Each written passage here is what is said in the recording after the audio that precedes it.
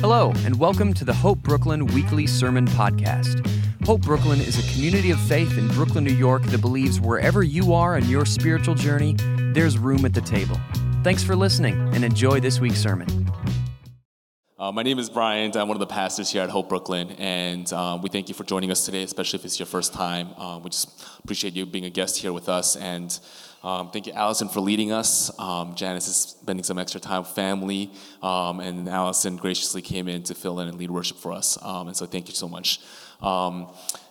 We're continuing our series on generosity, and the last couple of weeks we went through generosity in regards to treasures, our finances, money, some of the difficult topics to talk about. But the goal today is that we're going to be unpacking not just about treasures, because sometimes money is the easiest thing to be generous with. We're going to be talking about time and talent today. And it's weird to think about being stingy with time. Right? We can think about being stingy with our wallets, our bank accounts, but being stingy with time seems like a bit of a weird idea or thought.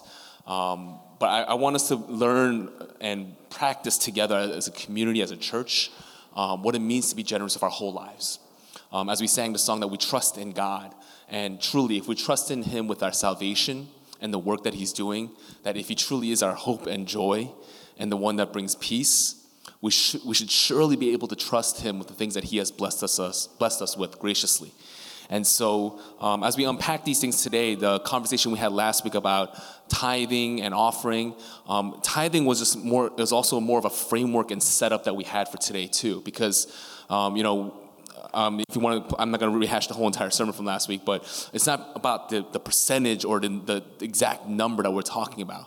But what does it look like to give our first and our best to God, trusting Him with that. And not just with our money, but with our time.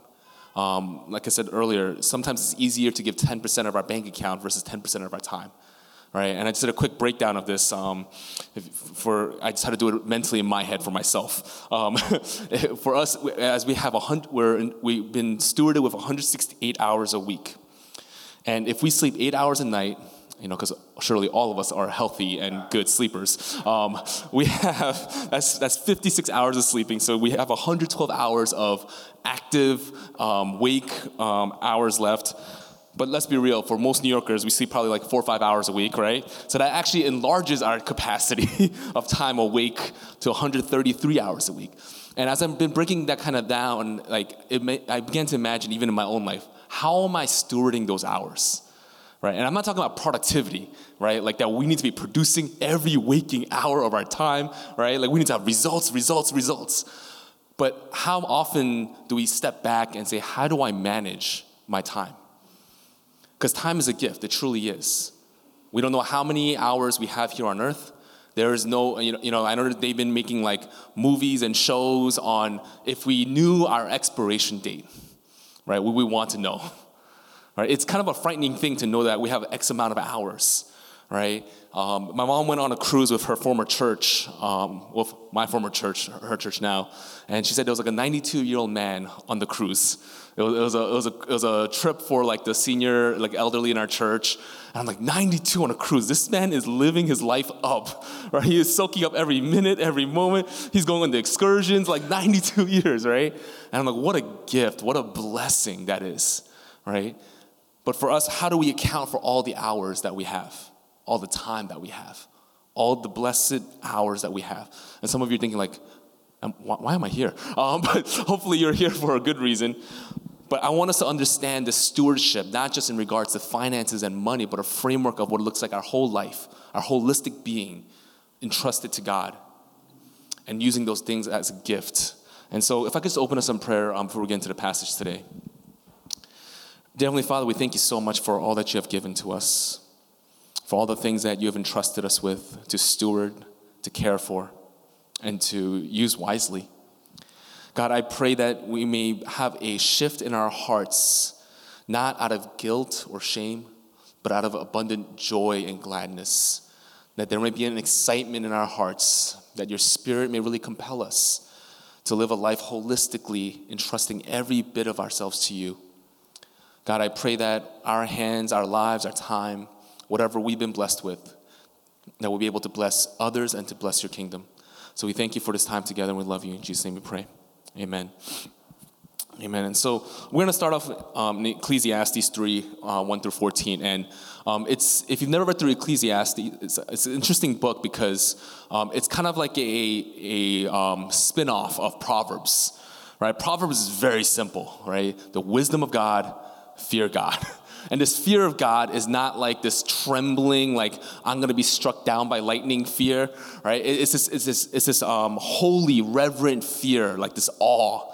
And so Proverbs makes it very simple. This is wisdom, fear of God. All right, this is a simple life to live. And then Ecclesiastes kind of gets into like, well, I realize life is not that simple, right? Life is a little bit more challenging. There's a little bit more ups and downs. And so Ecclesiastes kind of unpacks a little bit of the realities of life, right? The ebbs and flow of goodness, of joy, and sorrow and darkness. And so Ecclesiastes 3, 1 through 14, now it gets to the portion of talking about time and seasons. So it says there's a time for everything, a season for every activity under the heavens. A time to be born and a time to die. A time to plant and a time to uproot. A time to kill and a time to heal. A time to tear down and a time to build. A time to weep and a time to laugh. A time to mourn and a time to dance. A time to scatter stones and a time to gather them. A time to embrace and a time to refrain from embracing. A time to search and a time to give up. A time to keep and a time to throw away. A time to tear and a time to mend, a time to be silent and a time to speak, a time to love and a time to hate, a time for war and a time for peace. What do workers gain from their toil? I have seen the burden God has laid on the human race. He has made everything beautiful in its time.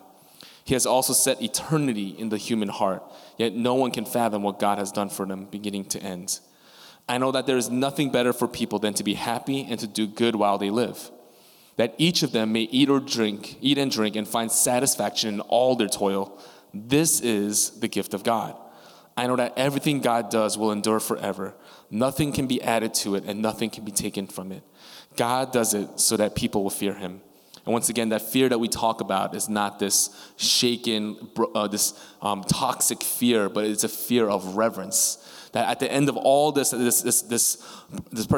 poem that kind of comes down to it is that God is in control of all things, that he is in all things, he is present in all things. And that's kind of like the rhythms of Ecclesiastes. Like you see throughout the scriptures in this book that there's ups and downs. As he kind of went through a time to A and a time to B, all these things that God is present in all of it. God's not just present in the joy and the growth and the building, but God is also present in the valleys, in the mourning, in the mending. And so as this person kind of shares this enlightenment of understanding life and asking this question, what do workers gain from their toil? I've seen the burden God has laid on the human race. He has made everything beautiful in its time. That ultimately this writer understands that God is the one that creates all things and redeems all things, that everything is beautiful in its time. And so as we read through seasons, that's kind of been like a common saying, like, what season of life are you in? And some of us, we feel like we've been stuck in the same season for a very long time. I'm in my season of singleness. I'm in my season of wandering. I'm in my season of, being in the middle, kind of like just figuring things out. I'm in the season of joy. I'm in the season of growth. I'm in the season. We name all these things and we kind of label what type of season we're in. But have we ever taken a step back and wondered what type of season masters our lives? Does the seasons of our life control and dictate who we are? What does our time claim? Oftentimes, we take this idea of time, of the hours of days, and it directs and operates all of our being, all of our thinking. And how many times this week have we said, I don't have time? All right, that's probably my wife's least favorite word that comes out of my mouth. I don't have time. And she's like, but you have time to do this. I'm like, you are right. It's just like we don't have time. And sometimes we don't make time, or we just haven't figured out what prioritizes time for us. And we allow the days to kind of control. And then, for those of us who work more of a rigid schedule, kind of a 9-to-5 job, yes, time isn't as free-flowing as we would like. But we've learned throughout the pandemic that sometimes we kind of get lost in time. When everything shut down and we were home, man, the number of hobbies and interests that came up, right? The amount of bread that was baked, okay? The amount of just like activities and puzzles that were done. Like we were doing everything to fill up every minute, every hour of our time. Because we had this kind of mentality, and there's this culture now of being productive, the idol of production. And sometimes I'm scrolling through my Instagram reels, and I'm just like, I'm in guilt and shame at the end of it, right? Like, what are you doing with your life? I'm like, I don't know, right? Like, you have this many hours. What are you producing? I'm like, I don't know, right? I'm at the end of it, I just feel like I'm just overwhelmed, right? And the irony is, does it motivate me? Absolutely not. I just end up just scrolling through more stuff, right? Like, it's just kind of like the perpetual reel of how productive are you and what are you doing with your time? Master your time. But at the end of the day, we realize time masters us. Time controls us. And once again, I'm not in a space right now where I'm dictating whether we go do more things, because sometimes for us, it's not about addition but subtraction. It's about learning to be still. What does it mean to carve out time and spend seasons with God? What does it look like to prioritize our time with God versus giving God our spare change? And it's the same principle in tithing and offering. It's not about giving God, I have about like a couple of dollars left over, God, this is for you. But what does it look like for us to sit down and be like, God, this hour of the day is protected and coveted for my time with you? What does it look like to prioritize God in our time versus I'll fit him in whenever it seems fit or whenever I have time? Let's be real. New Yorkers, we never have time, right? We are always running to something. We're always rushing to something. There are times when I get off the train and I'm running home. I have no idea why I'm rushing so fast, right? I'm getting annoyed by every person in front of me, and I realize now I am that annoying person in the stroller in Greenpoint, right? We just take up the whole sidewalk. So, we're always in a hurry. We always feel like we don't have time. And so what I've learned in my life, and I'm not talking about discipline, right? I'm talking about understanding, like, God, truly, if you are the one that I love and I desire, shouldn't he deserve our best time? Imagine with our significant others and our spouses or the people that we love or the children, that they got our spare time, our exhausted time. When we've done everything we wanted for the day, and then when we have the little bit of tank left, a little bit of ounce left, we're saying, okay, this is my time for you. What does it look like for God to receive our best time? And I'm not saying that has to be the morning, okay? I'm not pushing the culture of you better wake up at 4 a.m. I'm like, 4 a.m.? Right? Like, what are you doing? I'm not talking about like waking up first thing because, listen, I've been part of that life. I've witnessed it. In the Korean church, there's 5:30 a.m. prayer every day, all year long, okay? All year long in the church. And it's not just like you come in and you pray. It's not just a prayer room. It's a full service. Okay, an hour and a half service every day, all year long. And there are grandmas that do not miss a single day, okay? They prioritize that morning. And then, sometimes we're not morning people. I get it. We had like a Spanish congregation that met in our church as well. They will be leaving when we're coming in at 5:30 in the morning. They had a service running all night long, okay? So I'm not talking about what is it, morning, evening? No, what I'm talking about is what does it look like to say, God, my prime time is yours. That I'm going to spend it in prayer. That I'm going to spend it understanding that you are the one that controls all time. That I can't add an hour to my day even if I wanted to. But God, what does it look like that if you become the priority in my life? That I know that, and this is where it comes from, because in 14 it says, I know that everything God does will endure forever. This writer understood that God is the only thing that lasts forever. So if we're investing into something, why not invest into something that is eternal? Why not have impact and investment into someone or something that we know controls time? Time is in his hands, and he is forever. And also, imagine what could grow in seasons of time and care. I think any good thing takes time. Any good thing takes fruit. Giving our precious time versus our spare time in these seasons, as the writer writes here, what if we invested time into the weeping and mourning? Sometimes, because of our emotional capacity, we want to move on from our mourning. And we realize that grief does not have a timeline. But also, what does it look like for us to invest in times of joy and laughter? You know, one of the things that's tough going on social media is there's this perpetual just anger and outrage everywhere you go, right? I also miss the days when the internet was just goofy, right? When wasn't nobody took themselves too seriously, and it was just weird videos, everyone's posting their food, right? It was just good times. And all of a sudden now, whenever I go on, someone is angry about something. And listen, there's a time to be outraged. Okay, there are seasons where we fight for justice, we make our voices known, but also there are times for laughter and joy.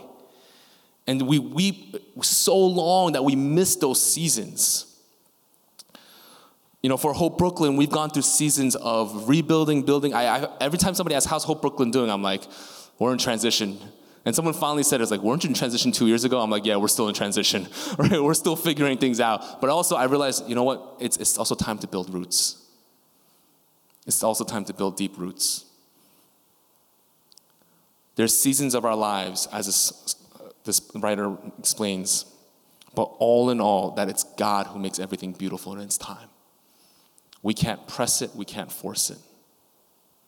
But what does it look like for us to invest in something that grows with time and care, like any relationship does? And I know that's really hard in New York City because we invest so much time and it gets uprooted right away. We invest time in relationships and those relationships disappear. We invest time in community and that community gets broken up. We invest time in friendships and then something happens and that friendship dissolves. I've been there. We've all been there. There's also seasons for us where we invest so much energy and effort and it doesn't get returned. You know, sometimes I think one of the cardinal rules is if I help you move, you help me move, right? It's you just kind of keep that credit in your pocket, right? It could be 10 years later, that phone call's still available. I moved that sofa for you, okay, up four floors with no elevator, all right? I'm on the 5th floor, you're helping me, right? It's just, we kind of hold time as currency. But the reality is there are going to be seasons when that time isn't returned. Because that expectation that we have time, that the time that we expect from others it's not sustainable. The reality is people will disappoint. Time will grow faint. And so as this writer writes that God is present in all things, that no matter what season we're in, whether we're weeping, mourning, scattering, embracing, searching, that all of that is done with this understanding that in the presence of all that is God. That's what we're investing in. That's who we're spending time with. And like I said, for some of us, it might be a season of just stepping back, of Sabbath. Sabbath has been such a hard term for me. I know it's been a very cool term in the church scene, make sure you have your Sabbath. And for me, Sabbath days have been what errands can I get done? What chores can I accomplish that I didn't get done during the week because I was busy? That's not Sabbath. That's not break. And I remember when I first left my former church, before I went to Hope East, Pastor David, he's like, hey, why don't you take 1 month Sabbath before you join our staff? And initially I'm like, that sounds great. Right, because I was 19 years old, I started pastoring. And no exaggeration, I probably spent about 60, 70 hours doing church work. And I was like, 1 month sounds phenomenal. 1 week went by, and I was like, who am I? My identity was completely gone. From preaching 4 times a week to pastoring people, caring for people, making spreadsheets, all this, and doing absolutely nothing, I felt useless. And I felt like my identity was shattered. But during that season, God helped me to understand a time to be silent, a time to rest and to trust God. A time to say that my identity is not placed in my work and what I produce, but who I am with Him. It was a powerful reminder. And it was tough because, man, it was so much anxiety. I woke up every day feeling once again, I had to get up 5:30 every day, so the fact that I could sleep in. The first time my wife and I, we used to have Friday night service every day since I was in high school until I was pastoring. So I don't know what it looked like to take a Friday night off. We went to go watch a movie on a Friday night, and we felt like we were like skipping out on something, like skipping out from work, school. Like we felt like, what if somebody sees us? We're like, no, we can't do this. We can go out on Friday night. And I realized that in all of that I didn't know how to rest with God. Because I've been just pumping my time into things that I felt like I could control. But once we're able to kind of be silent and step back and allow God to fill that space and that time, there's beautiful fruit that happens. We begin to listen to God and hear God. Unfortunately, we spend so much time and stewarding our time, filling it up with noise that we don't have much time to listen and hear from God. Even when we do spend time with God, it's a kind of hurried process, and then we move on to our next thing. What if we built in on the end of that 5-10 minutes of saying, God, let me just be silent before you. What do you have to say? We read our Bibles, we're like, good, I did my job today, I did my religious duty, let me just move on. But if we were to read the passage and say, Holy Spirit, reveal to me what this passage has to say, I promise you that you're going to see some remarkable fruit in those moments of stillness. And so I go back to this idea, do the seasons master our time and life? Or do we allow God to rule over that time? By giving our first and priority time to God, our prime time, is say, God, you are in control of my hours and days, that I cannot add to this. We could labor and toil all day long, but sometimes we're kind of in this rat race, right? One day after another, the same thing, routine after routine. Once again, I love 11 where it says, He has made everything beautiful in its time. And here's this longing that we have. He has also set eternity in the human heart. Yet no one can fathom what God has done from beginning to end. It's not bad that we long for more time. It's not bad that we long for more time with our loved ones, with our friends. For some of us, the holidays just felt very short, right? Some of you traveled, came back, like, man, I really missed that time with family. Or maybe some of you are like, I took the first flight out. Regardless, we have this longing for time. We have this desire to extend our time here on earth. And if not our time, we have a desire to extend our legacy. We want to be known. We have eternity, this craving in our hearts. But unfortunately, we try to fill this eternal longing with earthly things. We try to fill this eternal longing with finite things and with finite people. But this eternal longing can only be satisfied once we're met with God. Once God meets us in that space. Now, hopefully this is not an encouragement for us to be like, time is all irrelevant, right? No, unfortunately, we are given, whatever those hours may be, a finite time to be just good stewards. How do we steward our time together? What do we prioritize? And one of my encouragement is I'm not trying to be like, fill it with church stuff. All right, if anything, it's the opposite. All right, church is great. But how do we steward our time with our friends and loved ones? And see how we covet our time? What if we were generous with our time?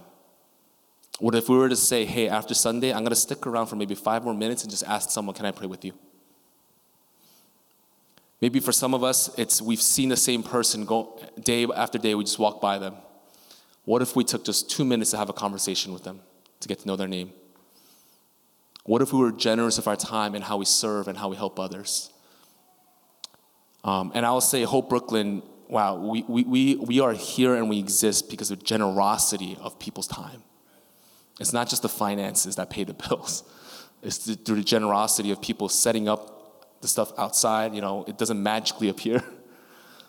The worship team rehearsing, practicing, coming together. It's through the generosity of people's time that we're able to build something beautiful. See, that investment creates something that bears fruit, like any relationship does. What does it look like to give our precious time to God versus our spare time? And now coming with talents. In Romans 12:3-8, it is for by grace given me, I say to every one of you, do not think of yourself more highly than you ought, but rather think of yourself with sober judgment in accordance with the faith God has distributed to each of you.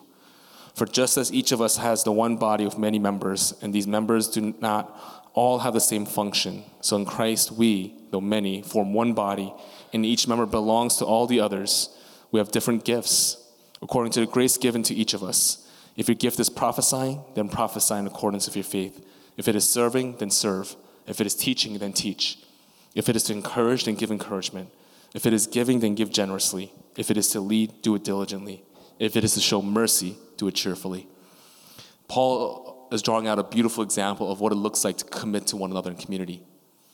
And that's why I know in church, some of us may have this kind of allergic reaction to membership, to commitment. I think maybe just as New Yorkers, we have an allergic reaction to commitment, period. I found myself always saying when people want to meet up with me, like, let me get back to you. And I'm sure some of you, I've said that too, and you're thinking, why can't you just tell me now? Because I realized I'm allergic, like I have to check my calendar, I have to check all these things. Why can't I just commit to it, right? We have this kind of fear and this phobia of like, oh, my time is very precious. What I can offer is very precious. And I get it, we go through different seasons. The time that I have with a newborn baby now is very limited. Okay, it's, you know, if I take a phone call with you, I'm usually strolling the baby around. I don't know what we're gonna do in the winter. It's just gonna FaceTime with me just bundled up. But you know, I'm trying to like maximize my time. How do I optimize my time? Right? I'm like writing my sermon on strolls and like things like it's just we do all these things, but we realize here in Apostle Paul that what he talks about is, hey, there is a thing as membership. Maybe it's not a signed piece of document, but there is a thing about membership saying we're committing to this one body, we're growing together, and we're sharing. We're going to be sharing our gifts with one another. For those who buy in, this is the community and the picture that I share with you. If you can sing, sing. Right? If you have the gift of prophecy, and some of you, like the prophetic gift, maybe for some of us, we've been in church scenes where it's like, I prophesy, you're going to get married in 2 years, right? Like, great, I received that. Okay, prophecy is not talking about the future. Prophecy is about affirming, having the gift to affirm something that someone that maybe you've been struggling with, you've been asking direction with, and someone has the gift to be able to say to you, this is affirmed in your life. Imagine that's a beautiful picture of the church. That for months you've been wrestling with this thought, and someone prays over you and says, hey, listen, I don't know where this is coming from, but this is what I felt as an encouragement to share to you. And many of us have experienced these wonderful gifts and talents from others. Maybe you're not as encouraging, okay? It's okay. But I've been around people that are extremely encouraging, and it's annoying sometimes, right? Like the person that says, you can do it, I believe in you. Right? I'm like, no, I can't. I tried. It's like, do it again. I'm like, you're just setting me up for failure, right? Like this. But then we have people in our lives that have such brilliant, amazing gifts of encouragement. I have friends that text me out of the blue that we haven't talked to for months, sharing words of encouragement and joy. I'm like, thank you. I needed that today. For some of us, as a passage, is to give generously, whatever that may be, whether it's finances, time, your talent. God has built and created a church that acts as one body, as one function. And the best way I can explain it is our connections team. There's a lot that goes into the setup and the coming in the mornings, from the coffee, the little nice signs, and the table that's set up. Some people just have an extreme gift of hospitality. Like if you just walk into their homes, you're like, wow, this was set up beautifully. If you walk into my home, it's like just absolute chaos. We're like, let's meet at the coffee shop across the street, not at our house. But some people just have the beautiful gift of hospitality. But sometimes those people with gift of hospitality don't have the gift of being an extrovert. It's like, let me just set the table, you guys come. But some of us, we don't want to set the table, but we have a beautiful gift to be like just welcoming every random stranger that walks across the street. Okay, Dave Santos. So, we just have this, God has created this beautiful tapestry and patchwork of the church.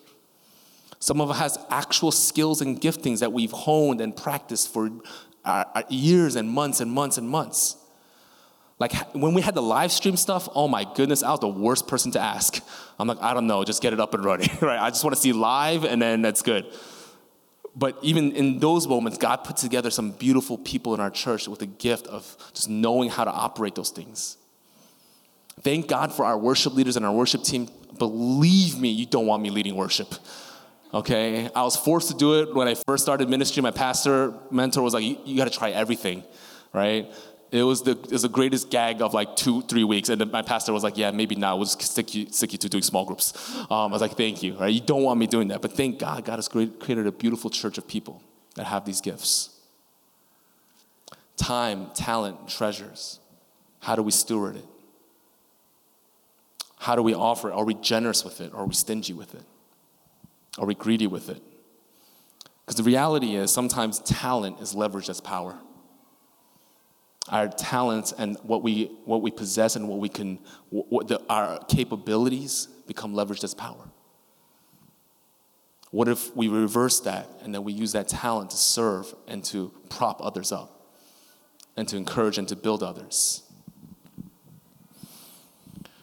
E.M. Bounds, going back to this time, he's a pastor and just wrote so many great books on prayer and devotion. He says, the men who have most fully illustrated Christ in their character and have most powerfully affected the world for him have been men and women who spend so much time with God as to make it a notable feature in their lives. What if we became a church that every single one of us here, it was so prominent and significantly recognized that these are people that spend time with God? And you know how that is seen and known? It is through the actions of generosity. Jesus, before he departs and taken away in the meal, he tells his disciples, the world will know that you are my disciples by the way that you love one another. That is the mark of the church. It is not how big our sign is, how good our website is. It's not about how good our worship or preaching is. The sign of the true followers of Jesus is marked by how they love one another. What if we built and had a community that was invested in generously sharing time, treasures, and talents? That anyone that walked in can notably see this prominent feature of God in our lives. The time that we extend to maybe make that extra phone call during the week. The time that we spend sitting with someone as they're going through grief and anxiety. What does it look like for us to be generous of our time in the way that we care for one another? You know, oftentimes I say I don't have time, and I realize sometimes I say in my head it's I don't have time for this or time for you. When someone interrupts me in the street and I'm getting off my day, I realize when I'm saying I don't have time right now is I don't have time for this conversation. What if we made the little effort to get to know our neighbors, to eat with them, to eat with strangers? Because here's the reality. We look at how Jesus spent his time. It's also most important to recognize who he spent his time with. He didn't spend his time with the elite and the wealthy.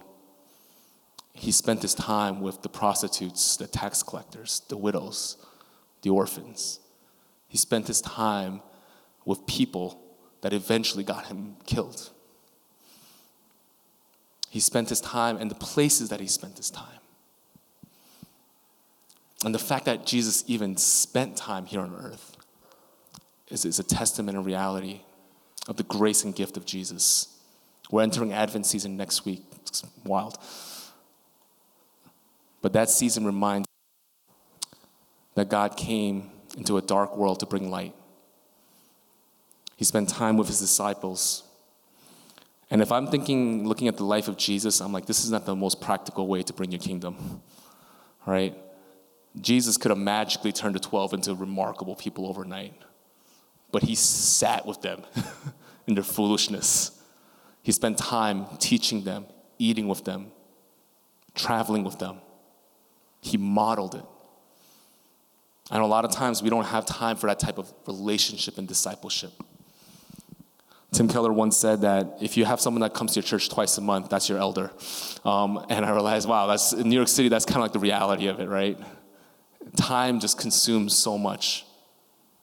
But what does it look if we spend time to prioritize that time with the people that Jesus would have spent time with? To eat with the people that seems like foreigners to us or strangers to us. And Jesus spent his power, his talent, not on parlor tricks, not to showcase himself. He He used his talent and power to heal the sick.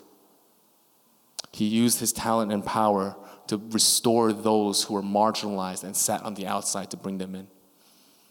He didn't spend his power to elevate himself, but to restore humanity. And ultimately, he spent his power dying on the cross to be resurrected for those of us who truly didn't deserve that sacrifice. That's what Jesus has modeled. And so with that, I'm going to invite the communion ushers and worship team up. We look at Romans and what Paul said. We look at what the writer, most notably King Solomon, said in Ecclesiastes, and how time and treasures is spent. For us, how do we manage and steward our time? What is our relationship with time? Are we too busy for the work and the lives of others around us? Or maybe some of us, once again, we need to retreat. Whenever we see Jesus retreating, he retreated to time with his Father. He made that a priority.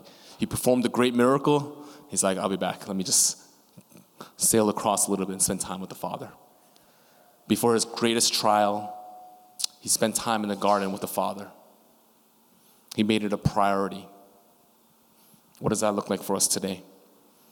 What does it look like to offer our talents, saying, God, may you use the gifts that you have given me to bless others? And I know many of us might think we don't have any talents. I have PTSD and flashbacks of talent shows and talent like competitions because I had nothing. I was like, watch my thumb, right? Like that's all I had to offer, okay? But I do believe that for us, God has given us talents. Maybe it's not these extraordinary talents, but maybe he has given us the ability to be able just to walk, to talk, to have an able body.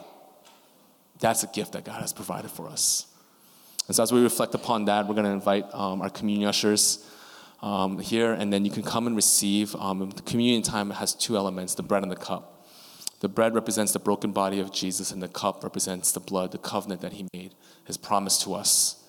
And as we take this, we also receive and remember the time and the people that he spent with. The way that Jesus has extended his talents and power to heal the sick, to restore the broken, and to bring healing to those who are wounded. And so whenever you're ready, you can come up and receive.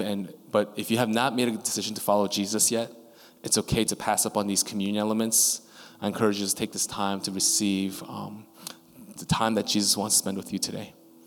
Just to be able to listen to his voice, to reflect on him and what he has to offer through his grace and sacrifice. And the reality is, as we take these elements, we understand that stewarding our treasures, our time, and our talent is sacrifice. It takes sacrifice. It's going to hurt. Because it's removing something from ourselves to give to others. Our kind of inclination is to hoard and to receive. But as we look at the broken body of Jesus, we realize that he gave everything. He extended it all. And so whenever you're ready, please come up and receive. And the worship team is going to lead us in a time of song and music.